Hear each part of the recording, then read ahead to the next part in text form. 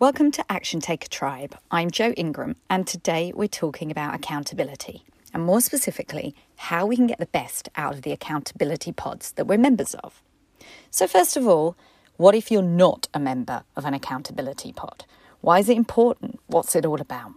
Well, did you know that there was a Harvard study done that saw how people attained their goals and what tactics they were using to help them get over the line?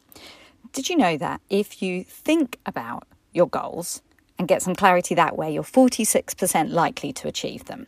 However, if you also write them down, that stat rises to 56%. It's a big leap just for writing them down, but I guess it shows your intentionality behind it. And get this, if you share your goals, you're now 64% likely to achieve them.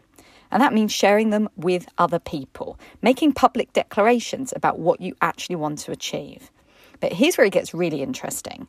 When you actually report your weekly progress to your friends or your accountability pod, that goes up to 76% of people hit their goals. What a big jump from 46% from people that just think about it up to 76% when you layer on all those extra elements of accountability. And that is why accountability pods are so helpful, and accountability partners too. Now, if you've ever been on a program, you'll probably have the opportunity to join an accountability pod or have an accountability partner. And it's not that surprising that accountability partners and pods are included in all these programs when you hear the statistics that I've just shared. Now, what if you're not in an accountability pod or you don't have an accountability partner? Well, I would really encourage you to reach out and find one. There are a lot of groups in Facebook that you can do that. You could come to my group, which is called Action Taker Tribe. Drop in there, put a post out that you're after an accountability partner, because I really believe it is an essential part of your development and progress to be within company that can really push and encourage you.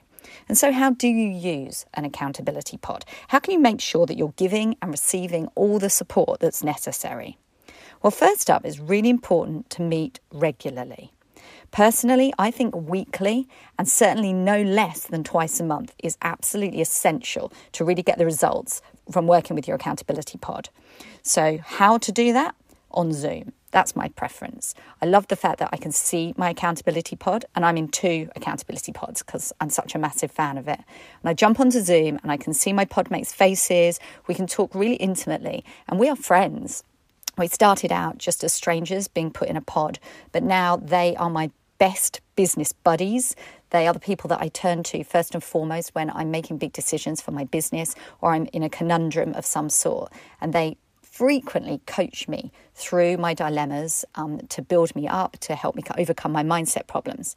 And I do exactly the same for them. That's the brilliance of being in an accountability pod. And what you do within those accountability meetings is really, really important. I know I've certainly dropped into some that have become like mothers' meetings. We've had a good old natter. It's been thoroughly enjoyable. Like I said, these guys are my friends. But sometimes you have to get down to business, particularly if you want your accountability pod to count when it comes to pushing you to achieve your business goals. Make sure that you define how long you guys are going to be on the call for your accountability pod. If there's 3 or 4 of you, how long does each person get to speak? How is it decided? Perhaps it's just organic and everyone's happy with that. Or perhaps you have 15 minutes each and you really do stick to that, so everybody gets an opportunity to level up every week and you don't go over time. Just make sure that you discuss these things with your podmates up front so you know how it's going to work. And the next thing, now this sounds obvious, but it's frequently missed. Hold each other accountable. I think it's really easy to say, oh, well, you've had a hard week. I know I have too. Let's commiserate. And being, gentle, kind and compassionate is a very, very important thing. But the reason that you guys are in these accountability pods is to be accountable to each other. So if you hear your podmates say that they didn't do it this week, delve a little deeper. Why didn't you do it this week? What stopped you? What could you do differently? How could you overcome it? Could you commit to it this week? When will you do it by?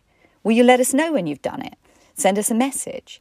These are the sort of things that really help people push themselves through procrastination and overwhelm. And if that's you and that's resonating, make sure that your podmates are holding you accountable by asking you those questions. They're not letting you off the hook. You don't want to be there in a month or 3 months' time not levelling up, and your accountability pod are an essential part of what's going to help you get there. Something else you could consider is to have regular checkpoints as part of the cadence of your accountability pod meetings. Perhaps once a quarter, you have a check-in session where you actually go back and ask each other, how have you done against your goals this quarter?